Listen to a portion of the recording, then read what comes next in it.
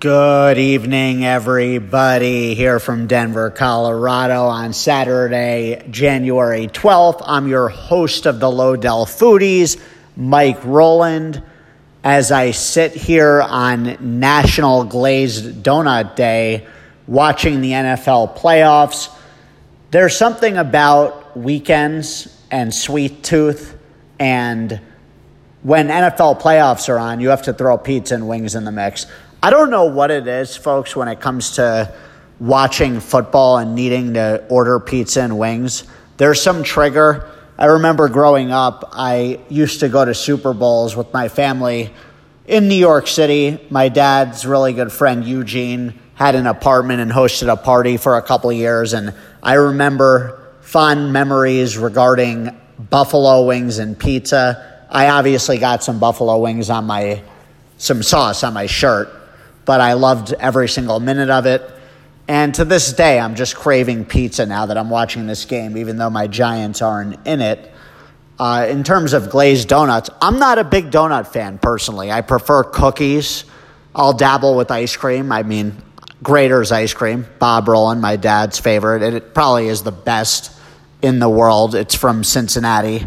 It's the best ice cream I've had personally. You can get it shipped. Go online and look it up. It's amazing. I actually am long overdue to do that myself. But glazed donuts, they actually are a fixture. They've been around. In 1938, actually, the Salvation Army in Chicago started National Donut Day to raise funds because of the Great Depression. They were in dire need of funds. So it went to a good cause, and it's obviously at a shelf life. Who doesn't like donuts? I mean, I'll eat them. It's not that I don't like donuts. I think it's rare you'll find somebody that doesn't. I was doing some homework on donuts, and I didn't realize until today it's improper to say donut, D-O-N-U-T. They accept it now in the Webster's Dictionary, but back in the day, the only way to say donut was spelled D-O-U-G-H-N-U-T. So, that's how you spelled it. You could do either one. I've always liked D-O-N-U-T. It's just easier. But, good for glazed donuts. They've stuck around, and if you enjoy them with your breakfast, your lunch, your dinner, your dessert, dipping them in hot chocolate or coffee or whatever strikes your fancy, folks. And on that note, I want to let loyal listeners know that are in any of our markets, being Boulder, Bloomington, Flagstaff, Las Cruces, Logan, Denton, Lubbock, Fargo, Longmont.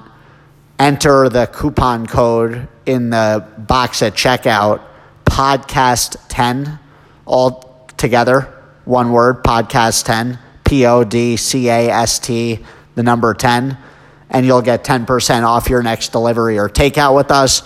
Download our new app. It's pretty cool. It's actually the same app, just much faster. New year, better app. We're pumped. We've spent a lot of effort creating a better user experience for you on the go. So that code you could actually order for pickup too. So our delivery fees are only $3.99. There are no delivery fees if you order pickup. So that's one of the perks.